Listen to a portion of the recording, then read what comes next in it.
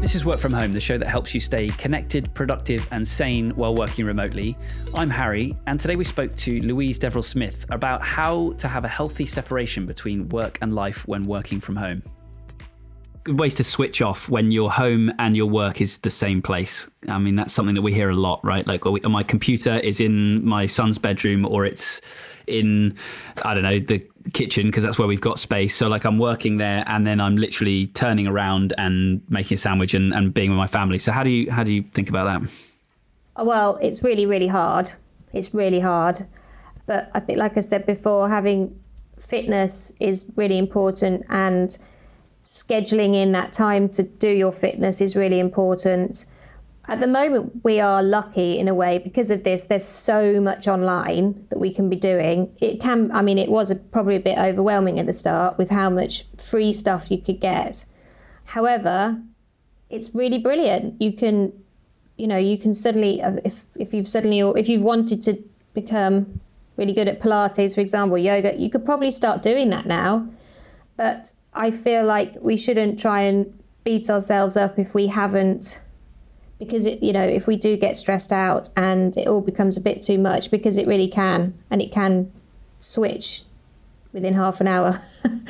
But definitely going out, going for a walk, getting some vitamin D, fresh air, talking to somebody else. So it might not be someone in your family, but literally just going out. And so I help a couple of the old ladies down the road, and it's just nice to go and talk to them, and I can see that they like talking to me because they haven't spoken to anybody. Yes, yeah. And there's something in that, isn't there, of kind of when you're showing kindness to someone, you actually feel better about yourself. And also if someone else sees you doing that, if you see someone else being kind to someone else, that makes you feel good as well. So there's something about going back to connecting with people, aren't I? But it's yeah, I think trying to manage working from home with the children is very, very challenging, and we've got to find our own way of just switching off. And it probably, it might just be going into your bathroom for 5 minutes and just shutting the door. And we spoke to one of our coaches, and she said to me, try and have a nap. And I was like, when am I going to have a nap? And she said, it's not like having a proper sleep, but just shut your eyes for 10 minutes and just see how you feel. The children could do what they want for 10 minutes. And yesterday was the first day I did it, and I felt brilliant afterwards. Right. Just because you're giving yourself that space. Honestly, and I didn't feel bad about it. I didn't feel guilty about it. I think I probably did nod off, and it was really quite nice. And then afterwards, I was in a better mood, and I wasn't annoyed that I was having to do tea again and they weren't eating it. And it was all like, it was just a little shut eye. Yeah, amazing. For like 10 minutes. Yeah, I love that. Yeah.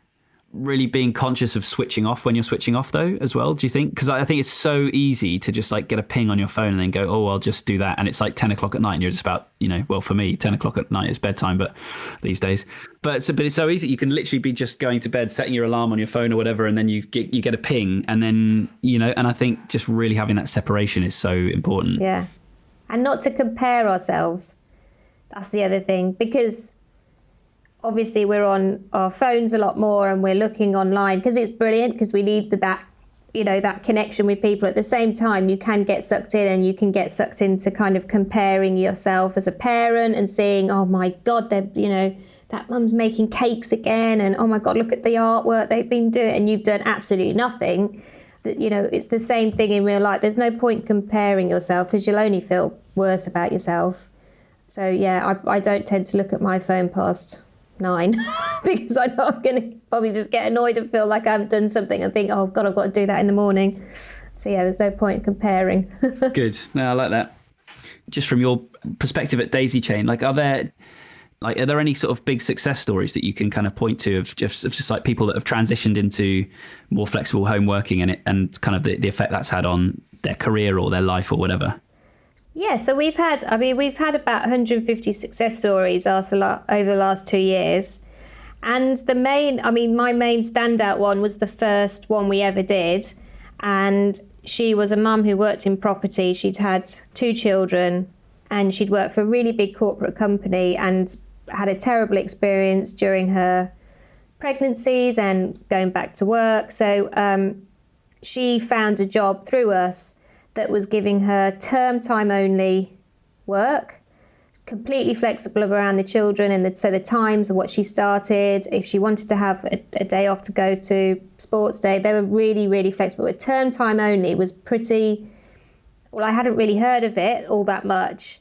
And that was the first one that happened. And it was like, wow, there's something, and she couldn't believe it. And that was probably the highlight for me, is that we have people on there that are so talented and actually have lost, I'm not saying this about this mum, but, you know, they've lost a bit of their confidence about their skills and their talents, because you do change after you've become a parent. Everything changes. And so the confidence is a massive thing. And for these women to just apply for jobs sometimes is daunting in itself. So for us to help them even be introduced to a client, and even probably just having an interview with them and having an open conversation would have been good for them. That makes it all even more better for me anyway. And they are talented, very talented. They're very employable. They just need that chance to have a conversation about what works for them and what works for the employer as well. Totally.